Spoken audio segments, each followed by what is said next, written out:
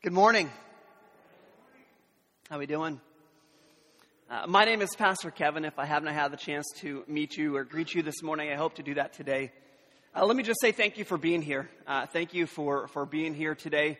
We're blessed and honored to have you worshiping with us here at Restoration Church. For me, it's good to be back. I've been on vacation the past 2 Sundays. We might have been in the Caribbean in 80-degree weather. There's no confirming or denying that. Unless you were on Facebook, then you might have saw some pictures of me in the Caribbean. And as much as we enjoyed our time away, it is so good to be back because this is home. And this is the place that I look forward to being in. So I'm just thankful for this opportunity to be back. I want to recognize Jim Herring and Dan Brown. Thank those guys for preaching the past couple of weeks and did a great job. And I caught both of those sermons on our podcast. If you ever miss a sermon here and you want to hear what's going on, online through our website or through iTunes, you can catch any of our messages online. Jim, Dan, thank you guys for stepping in. You guys knocked it out of the park and probably made me look bad by having to come back up here. I'm sorry you guys have to go back to me, but that's just what happens. You know, I got an iPhone app on my phone a few months ago. It's called Time Hop. And what this app does is you connect this app to your social media account. So you connect it to your Facebook account and your Twitter and your Instagram. And it connects to the pictures you take on your phone. And what happens is when you log on to this app, it goes back to whatever date it is. So today's the 31st. And it'll go back to January 31st from the last as many years as you've been on social media. And so you can look back and see, I posted 2 years ago, I posted Go Seahawks, or whatever it happens to be that you posted from years past. And so I think my history on Facebook, my Facebook account started because somebody in my family was trying to play a game and they needed an extra live. I don't know if there's any confirmation to that or not. But when I finally took over my Facebook account, it's got 6, 7, 8 years, something like that. And so I pulled this app up a couple days ago, and there was a video that popped up that I had posted on Facebook a number of years ago. And this video was of my son Cameron. When my son Cameron was 6, 7, 8 years old, somewhere around there, we did what any good parent does, and we put him in the YMCA basketball league. And so this was a big year for him because this year they moved him up to the tall, like regulation height basketball hoops standards, all right? And so this was a big deal for him. So we did what any good parent's going to do. I got out there and I shot baskets with him and I worked with him and I trained him and I taught him how to do it. We took him to practice and he learned from the coach and he learned from his other players, and he's getting there learning how to play this game of basketball. And so it came time for the game. And again, like any good dad, I've got my video camera out. This is before the day of smartphones. And so I had my video camera out and he's in the game and I'm recording the game. And I notice Cameron is playing post, which means he's right by the basket and he's wide open. And so the kid with the basketball takes it and passes it down to Cameron. And I don't know where the rest of the kids on the other team were. They must have been looking at something in the crowd, or, that's what happens when you play that age group. And so he's wide open and he gets the ball and he shoots it and it bounces off the backboard and comes right back to him. And again, the kids are still paying attention to the crowd. So he gets the ball again and he takes a second shot and makes it into the basket. And I think this was for his first basket. Now, sometimes one of the things I have a hard time doing is I have a hard time multitasking. All right. And so I'm supposed to be recording on this camera, but I see my son make a basket and I just go crazy.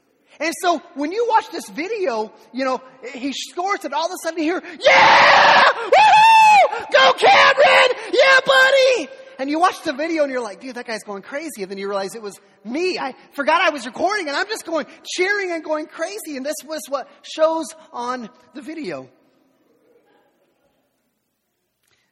See, as a father, when your kids get it, like when you have been working with your kids and you've been teaching them and training them and working with them, and when they finally get it, when they finally put it together, man, that's a joyous time. That's a cause for celebration. That brings such joy for me to see my kids as they have learned and listen to what I've taught them and putting it into practice. Man, that causes such a moment of full joy where I don't care what people think of me. I'm going to celebrate because they're getting it. And that's exciting to me. So this morning, if you have a Bible, I'm going to ask you to turn to the book of Philippians. The book of Philippians. If you need a Bible, just slip your hand up, and there's an usher in the back, and we can come and bring one of those to you. The past couple of weeks, we've been in a sermon series that we've titled Joy. And it's a study looking at the book of Philippians. Now, the book of Philippians is actually a letter that was written by the Apostle Paul to the church at Philippi, to the Christians in Philippi, hence the book of Philippians. And Paul, what he was doing is he was writing this letter while he was sitting in prison. He was in prison because he was sharing his faith. And they said, you can't do that. And so he's sitting in prison and he's potentially facing a death sentence. Only for proclaiming the message of Christianity. And it's in the face of that difficulty, it's in the face of that potential death sentence that Paul is writing this letter to the Christians in Philippi about having joy in their faith, about having joy in the church. And today, we're going to be in Philippians chapter 2, looking at verses 12 through 18. And what I love about this is Paul is going to talk about the joy of obedience. He's going to look and he's going to say, those Christians in Philippi, man, they're beloved to me. They're special to me. I love them. I care for them. And when they have joy, when they have obedience, there is a joy that comes over Paul. That he says, I'm going to have that joy of obedience. And he says to us that when we are obedient, we as well will have joy in our obedience. So if you have a Bible, we're going to be in Philippians chapter 2, verses 12 through 18. You can read in your Bible. We also will have the words up on the screen up here. And here's God's word. It says, therefore, my beloved, as you have always obeyed, so now, not only as in my presence, but much more in my absence, work out your own salvation with fear and trembling. For it is God who works in you both to will and to work for his good pleasure.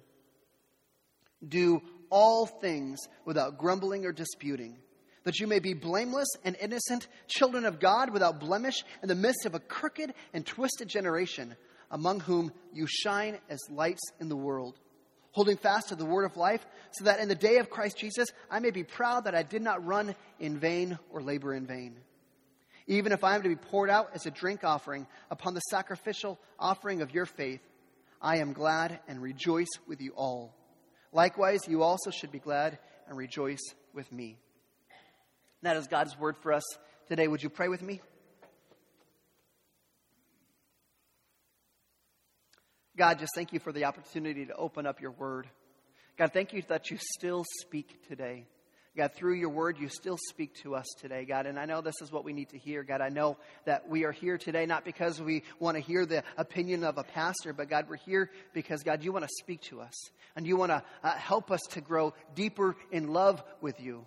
So, God, I pray that you would speak to us. I pray, God, that you would give us understanding and that you would give us clarity, God. I pray that you help us to put the distractions out of our minds, that we could lean in, and that, God, you would speak to us and we would hear and listen. God, we love you and we praise you. And God, I plead for your presence with us now. In your holy and precious name, God. Amen. So, Paul begins this section of this passage with the word therefore in verse 12. Now, this word therefore is a word that's called a conjunction.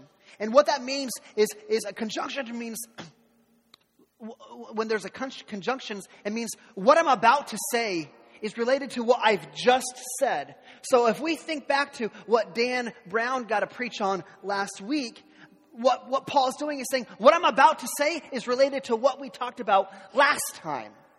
And so if you remember, Dan taught us that Paul was beginning to address a problem that had arisen at the church at Philippi. He was addressing the disunity that was beginning to occur in that church.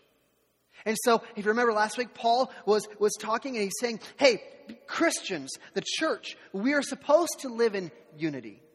He's saying, hey, we're supposed to humbly count others more significant than ourselves. Christians, we're supposed to look to the interests of others before our own interests.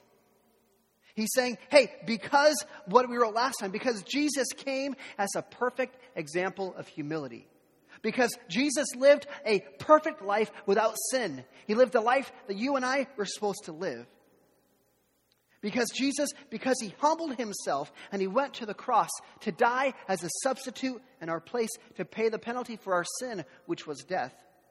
And because Jesus rose from the grave in victory, conquering sin and death and Satan and hell.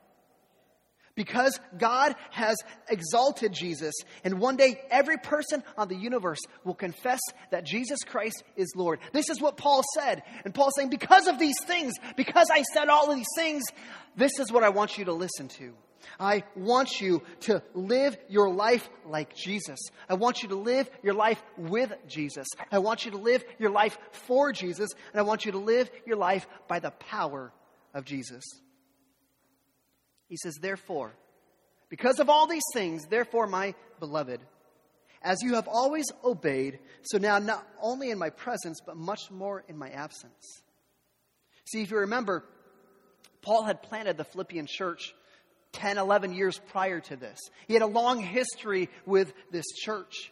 And the Philippian church had a history of obedience to Christ and obedience to the gospel. And now that there's some problems that have arisen up in the church, Paul, he's sitting in prison over 800 miles away from Philippi, so he can't come and visit them. So Paul urges them to demonstrate their obedience even more now in his absence. And specifically, this is how he says. He says in verse 12, he says, work out your own salvation with fear and trembling. For it is God who works in you both to will and to work for his good pleasure. He says, work out your own salvation. Now, I want to be clear about what this says and what this does not say. Because Paul does not say, work out for your salvation. He does not say, work toward your salvation. He doesn't say, work at your salvation. We need to understand as Christians, salvation is a gift from God. You and I, we don't do anything to become a Christian. There's nothing that we can do to be made right to God. You can't earn your way into heaven. Doesn't matter. Doesn't matter if you're a good person. Doesn't matter if you go to church. Doesn't matter if you give money to the offering. Doesn't matter all these things. Salvation comes only as a gift from God. Because God's gift, Jesus, he did all the work for us. Jesus, he lived the sinless life, remember, that you and I were supposed to live. He died as a substitute in our place, taking the penalty for our sin. And he rose from the grave in victory. And Jesus says that victory is given to us if we trust in him. That is where Christianity and salvation comes from, is by trusting in him. Salvation, very clearly, is a gift from God. It's a gift of grace. We don't do anything to make ourselves Christians. We just trust in Jesus. And so what Paul says, what he means when he says, work out your salvation with fear and trembling, is just kind of as a continuation of what Paul said in chapter 1, verse 27. In chapter 1, verse 27 of Philippians, Paul said, let your manner of life be worthy of the gospel. See, what it's saying by work out your salvation. See, if I were to come to you and I say, I'm going to go work out my arms. I'm going to go work out my arms. I'm going to go to the gym, lift some weights. For me to work out my arms, there's an assumption that I have to have arms, right? Because if I didn't have arms, you'd probably throw me in a lake and call me Bob. Okay? I mean, that's just the way it would work out. I like that one. I've been waiting to use that one for a long time. If you're going to work out something, there's an assumption that you have that. So if I'm going to work out my arms, I've got to have arms to work out. Okay? If I'm going to work out my legs, I've got to have legs to work out. And so Paul's saying, work out your salvation, something you already have. Work it out. Let me just step back here for a second. See, what happens is when we place our faith in Jesus, there's this theological term that takes place. And it's a term called regeneration. And regeneration, this means that what God does is he takes our cold, hard hearts. He takes our hearts that are made of stone, that are rebellious, that are stubborn, that are wicked, that are sinful. And he takes our hearts and he changes our hearts. He gives us new hearts. He makes us new. Paul wrote in 2 Corinthians that we become a new creation.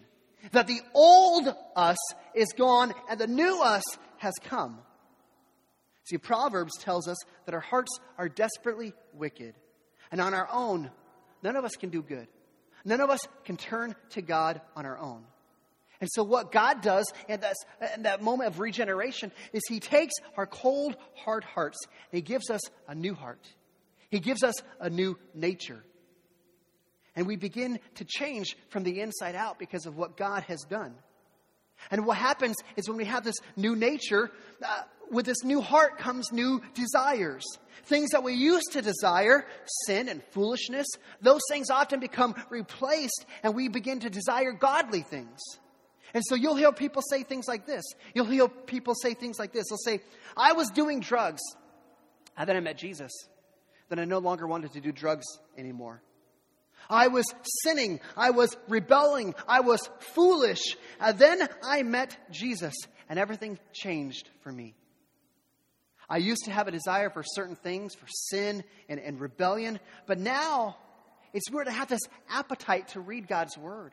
I have an appetite to go to church. I have a desire to have change in my life. And we just begin to totally change from the inside out. This is what regeneration does. God takes our old nature and He gives us a new nature with new desires, new passions. This is what Paul says in verse 13. He says, for it is God who works in you both to will and to work for His good pleasure. See, your will, that's your motivation. That's what motivates you. That's your passion. That's your desire. That's what motivates you to action. And it says that God doesn't just strengthen your will. He doesn't just say, I'm going to make you a little bit stronger. No, it says He goes deeper than that. That God works in us both to will and to act. He doesn't merely work through us. He works in us. I know some of you are sitting there thinking, all right, so if God changes me and He works at me and He gives me these new desires, what about free will? I mean, don't I have free will? I mean, aren't I supposed to have free will? There's a church father by the name of Augustine, and he wrote about this idea of free will. He said, our deeds are our own because of the free will producing them. Absolutely.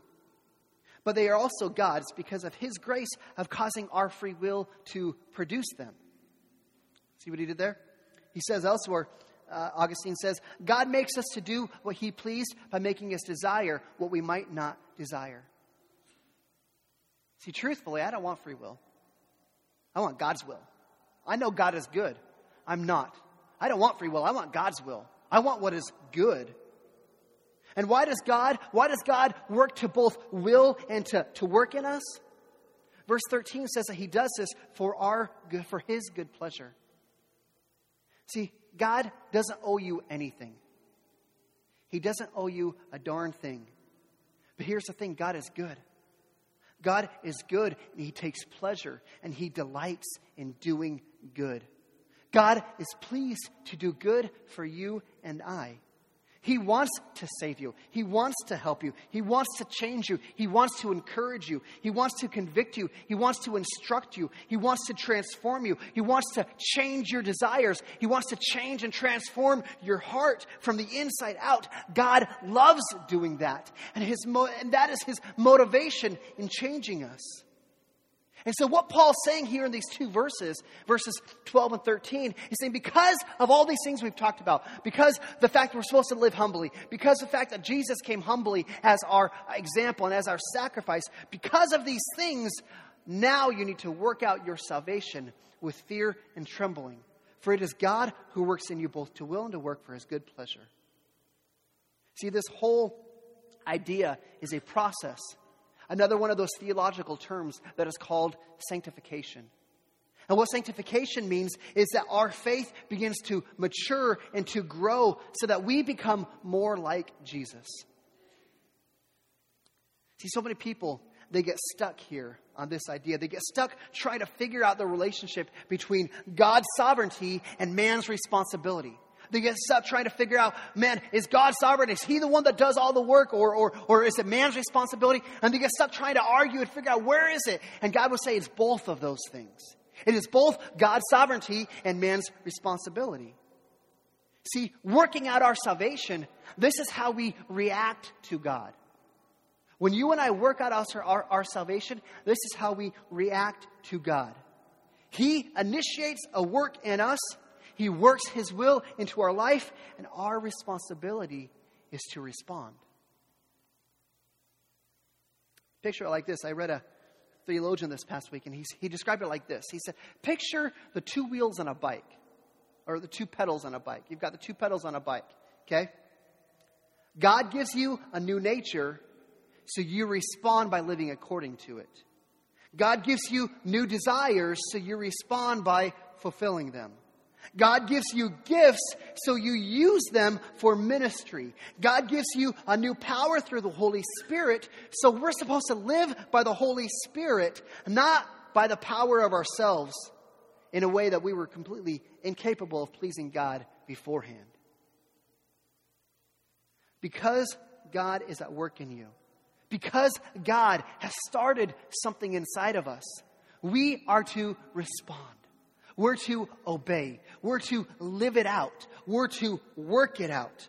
This is the way that the faith works. This is sanctification as a process. God initiates a work in us, and we obey, and we live it out. You see, Paul knew that for those Philippians who were having some problems in the church, the only way that they were going to live in unity, the only way that that Philippian church was going to make a difference in the city of Philippi, the only way that they were going to make a name for Jesus was through their obedience and through their living out of their faith. It's by desiring the things that God desires, by submitting to the things that God's word commands, through prioritizing the things that God prioritizes. So, joy of obedience comes from working out our own salvation.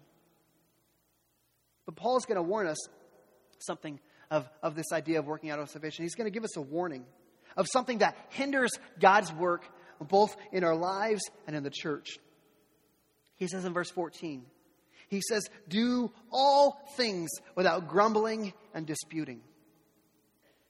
Grumbling. You can look up this word in the original biblical text, and it can mean two different things. It can mean complaining. That's easy enough to understand. We would understand somebody who's complaining. They're a verbal complaining. Easy to spot. But this word grumbling can also mean a secret debate or a secret displeasure not openly avowed. You can picture a toddler. Picture a toddler. A toddler can sit there and cry. Or you ever had a toddler, you told a toddler to do something, and this is how they respond?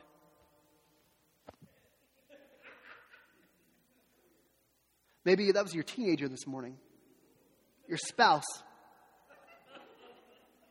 See, there's a couple different ways for us to grumble. There's an outward complaining, but there's also the standing back, crossing our arms, displeasure look on our face. Like that. Stop doing that right now. Oh. Disputing means arguing. And so Paul says, do all things without any of this, without any of that. Without any disputing, without grumbling, without complaining, without debating, without arguing. And Paul's use of these two words of grumbling and disputing is likely a reference to the Old Testament Israelites. These were people who walked around in the woods in circles for 40 years while they grumbled and they complained. The story goes that the Israelites were slaves in Egypt for 400 years. And finally, God raised up a leader. God raised up a leader named Moses, who was God was going to use to lead the Israelites out of slavery. And God shows up and God blesses Moses, and God does all these miracles, miracle after miracle, to lead the Israelites out of captivity. Takes them to the Red Sea and allows them, parts the Red Sea, and they walk across the middle of a huge lake on dry ground. God does all these miracles for them, time and time again, to say, hey, Israel, I'm with you. I got your back. I'm working for you. I'm doing this work in you. I'm preparing a place for you. I'm going to lead you to the promised land, which is a land that you can't even imagine how great it is. And God says, I'm going to do this for you. They should have been grateful. They should have been thankful. They should have been content with all that God had done and what all God was going to do. They should have trusted that the same God who works in us both to will and to act for his good pleasure was working things out for them. They should have understood, hey, God's trying to teach you to be content in me, to trust in me. But instead, the Israelites grumbled and they complained. They said, you know, God, we don't like this food. God, we don't like the food that you have miraculously provided for us. God, we don't like walking. God, we don't want to walk. God, we don't like the weather. God, we don't like anything, God. In Exodus chapter 16, they say, oh, that we had died by the hand of the Lord in Egypt. They said it would be better for us to be dead in Egypt than being here with what you're doing with us now, God. And Exodus chapter 17, their grumbling and complaining escalated into a quarrel where they picked a fight with Moses, who was their God-given leader. And do you know how long they grumbled? You know how long those Israelites grumbled? They grumbled until they died. That's one way to stop complaining. Just complain until you die. There are some people that are living their life just like that. And what a miserable life that would be. Because I'm not exactly sure, but I just wonder if the Israelites, if they just would have learned to be content, if they just would have learned to trust God's plan, to trust God's sovereignty, just perhaps God would have allowed them to move on and enter into the promised land. Now, see, if I were to ask you, are you a grumbler and a complainer? I don't think anybody would raise their hand up and say, I'm a complainer. I'm a grumbler. I'm an arguer. I don't think any of us would raise our hand and say, this is me.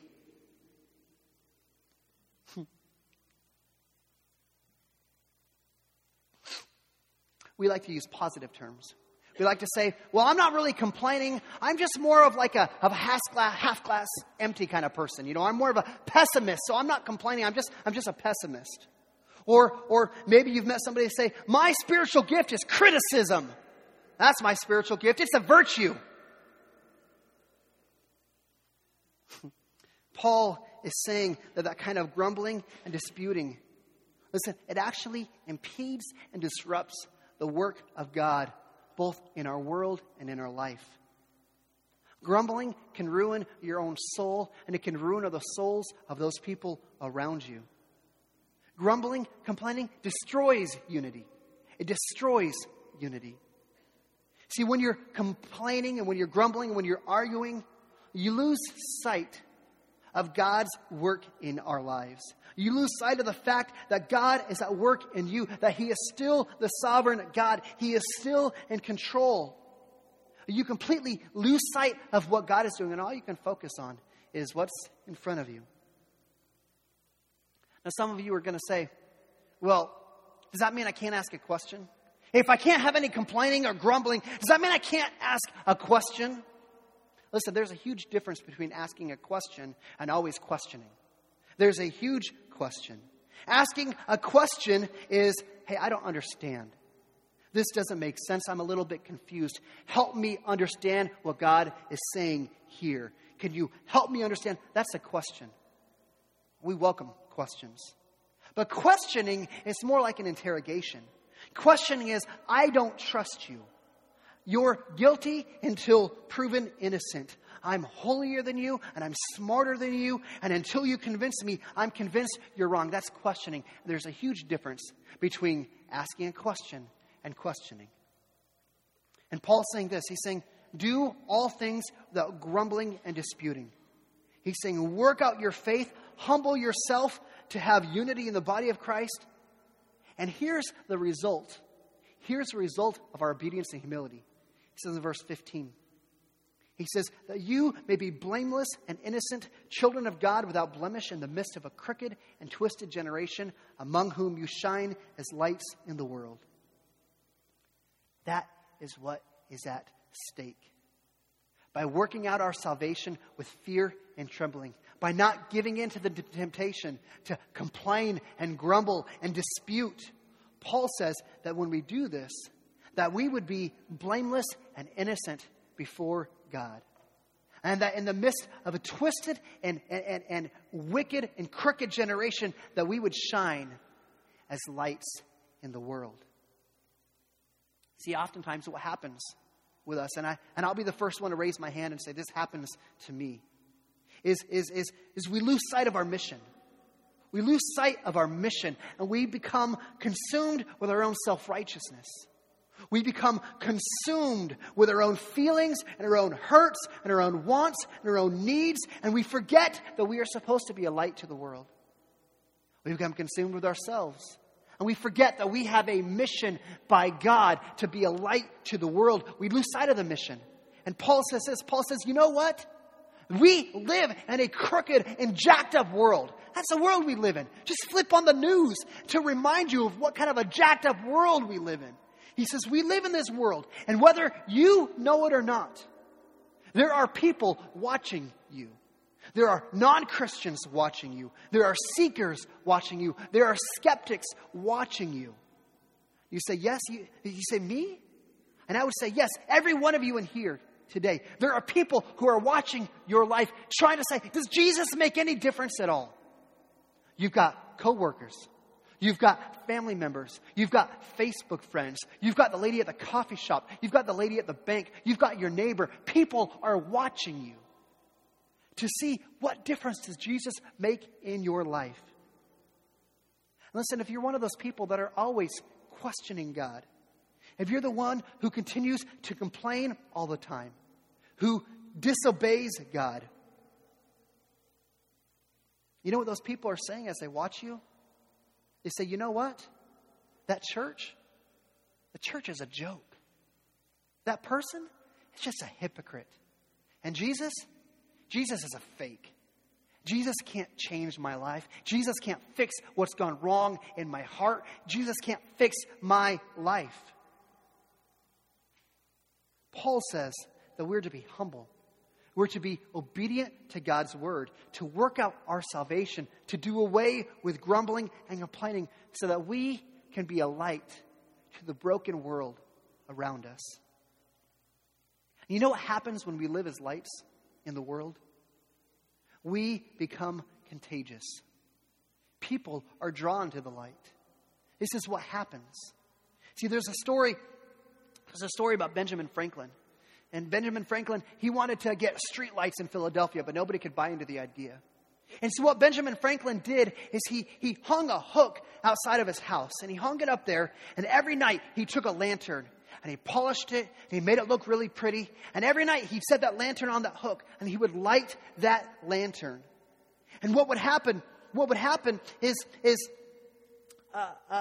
anybody who was walking on the dark street, they could see this light from a long distance away, and they would come and stand under the warm glow of that light. And you know what the result of Benjamin Franklin putting that light in front of his house was? It wasn't long before all of his neighbors began putting lights in front of their house. And pretty soon the entire city of Philadelphia understood the benefit of street lights. They followed his example with enthusiasm. You see, light is contagious. And when we live as lights in our world, our light and our faith become contagious to the people around us. You know, as I think about being contagious, I think there's probably no one more contagious in their faith than a guy by the name of Bob Goff. Anybody know who Bob Goff is? Bob Goff, just a crazy guy. He wrote a book called Love Does. I encourage you to pick it up, read it. You'll get a chuckle as you read through each of those chapters. Bob Goff, I just love his passion to obey God's word and to love other people with no criticism, just to love people. In fact, Sam bought us some tickets to go hear him speak at Riverside Christian this past week. And one of the things I loved about Bob is he said, you know, criticism is dangerous. And so what he's done on his phone is he said, I want to understand the danger of criticism. So before I criticize anybody, I realize I'm going to pay $500 a word. And he charges himself $500 a word before he criticizes them. That'd be an expensive complaining session, I would just have to say. And so he's done this. He says, I'm going to obey God. God says I'm supposed to love people. I'm supposed to love all people regardless. And I just want to do that without complaining. And I love this because he told the story that he has a school in Uganda that he built. And he built this school in Uganda. And recently he's there. Bob is just this goofy 6-foot white guy, just goofy looking guy, just, And there's a picture of him in Uganda. And there was a tribal leader in Uganda who came up to him carrying an AK-47. Okay, this guy meant business, all right? And here's Bob Goff in Uganda. He's this big white guy, goofy white guy. And I love it because you might think, well, what's he going to do? He takes out his cell phone and says, hey, come here, man. And he takes a selfie with the guy with an AK-47. Like, who does that?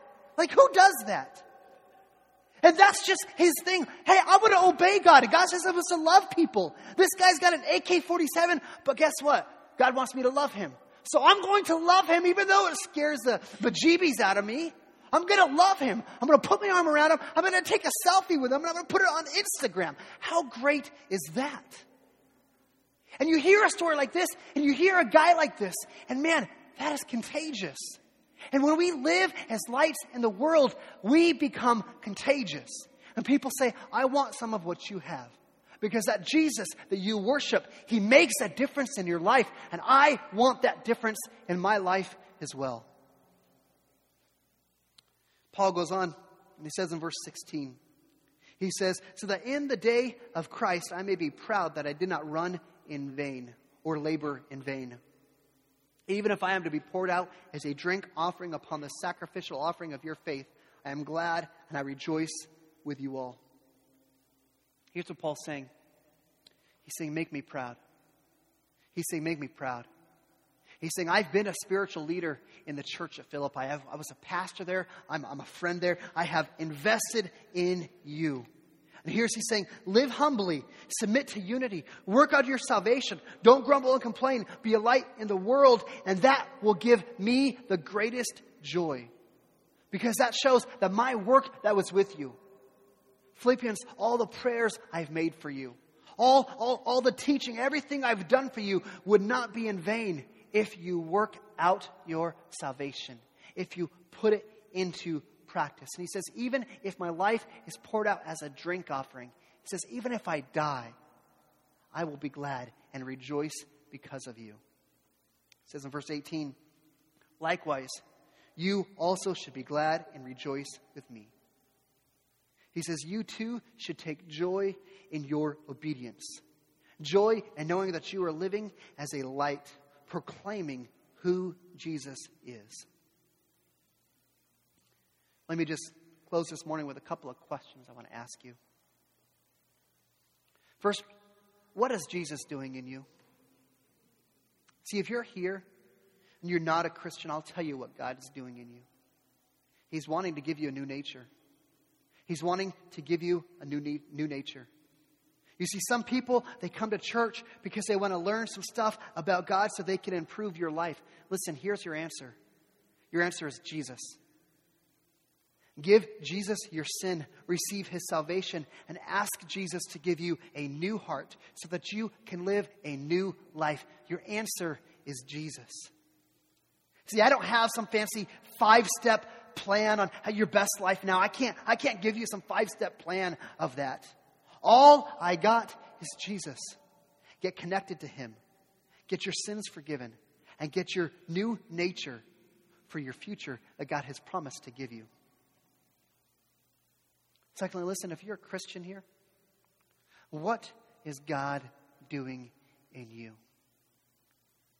God's word has already told us that God is already at work in you, both in your will and in what you do. So where is God at work in you? What is God trying to teach you? What is he trying to convict you of? What is he calling you to repentance? What are the burdens for ministry and for service that God has laid on your heart? Who are the people that God has brought into your life that you know God has brought into your life for a reason? What is Jesus doing in you? How is God at work in you? Thirdly, third question. What grumbling and what questioning do you need to repent of? What do you need to just stop complaining about? Listen, maybe it didn't go your way. But you've got to forgive and move on. You can't be bitter about it. You can't continually revert back to whatever it was that is so painful. What grumbling needs to stop today? What questioning needs to stop now? So you need to live your life by faith and stop questioning God. Doesn't mean you don't have questions, but it means you stop that questioning disposition. And you are willing to submit and say, God, you're God and I'm not. And I trust that you are working things out for my good, for your pleasure. Let me conclude with this. God is good, and God delights in forgiving people of their sin. And God delights in giving them new life through a new heart, with new gifts and new passions and a new desire and a new power. And God wants to help you live a life that you can be proud of. He wants to help you live a life that is built on the joy of obedience. And let me tell you what, there is no better life than that. Nothing beats this life. It is a complete, joyous life. It is a purposeful life. It is a passionate life. It is a meaningful life. It is eternal life. Would you pray with me?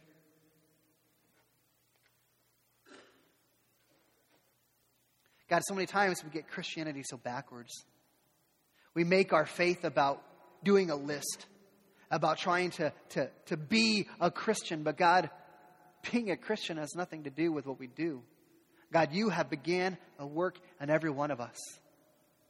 And God, there are some here today that, God, you will want to begin the work in now. You've been preparing them for this moment. You've been drawing them to yourself now so that they can put their faith in you.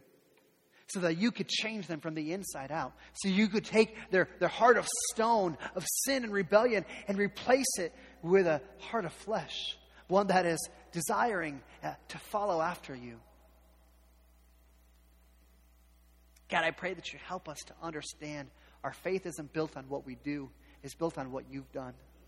And it's by your grace that we stand in your presence and say, I am yours. I am a follower. I am a Christian. And God, I pray that you help us to understand, though, what it means for us to work out our salvation. That God, when you begin a work in us, that God, we're to respond. That God, when you show your grace to us, that we're to respond. That God, when you convict us of something, that we're supposed to repent. That God, when your word speaks and says, this is how I want you to live, we're supposed to submit. God, I pray that you help us to submit to a life of obedience. Not obedience to earn your salvation, but an obedience out of gratitude for what you've done for us.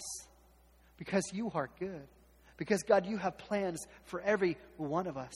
Plans to use us in ways that we can't even imagine if we would just submit in obedience to you. God, I pray for those who have this bitterness that they've held on to, this grumbling and complaining. God, I pray that you would break them free from that today. That, God, they would just throw that on the throne and say, God, it's yours. I'm not holding on to this anymore. God, I'm sorry for my grumbling. My grumbling against you. My grumbling against my spouse. My grumbling against my employer. My grumbling against the church. God, I'm sorry for my complaining. God, I trust that you are sovereign. I trust that you are working things out for your pleasure. And God, I submit to that.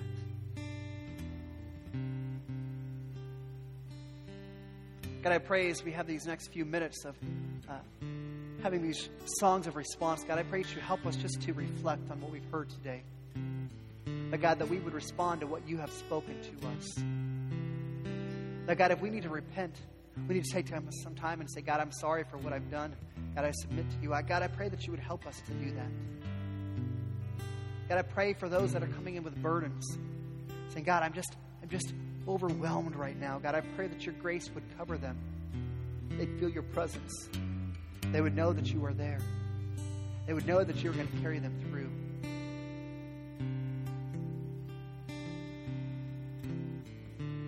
as we have these next couple of minutes, I invite you just to sit in your seat if you like. Listen to the worship music, spend some time in prayer. If you want to stand and sing along with the worship team, I invite you to do that. You want to lift your hands up and praise God. However you need to respond to God's word, I encourage you to do that. But today, would you respond with me now? God, you are so good. God, this is when we want your presence on us now. That we would have this few minutes of just being still and silent before you, that you would cement what it is you've done in our hearts today. God, we love you and we praise you. And God, I ask this in your holy and precious name.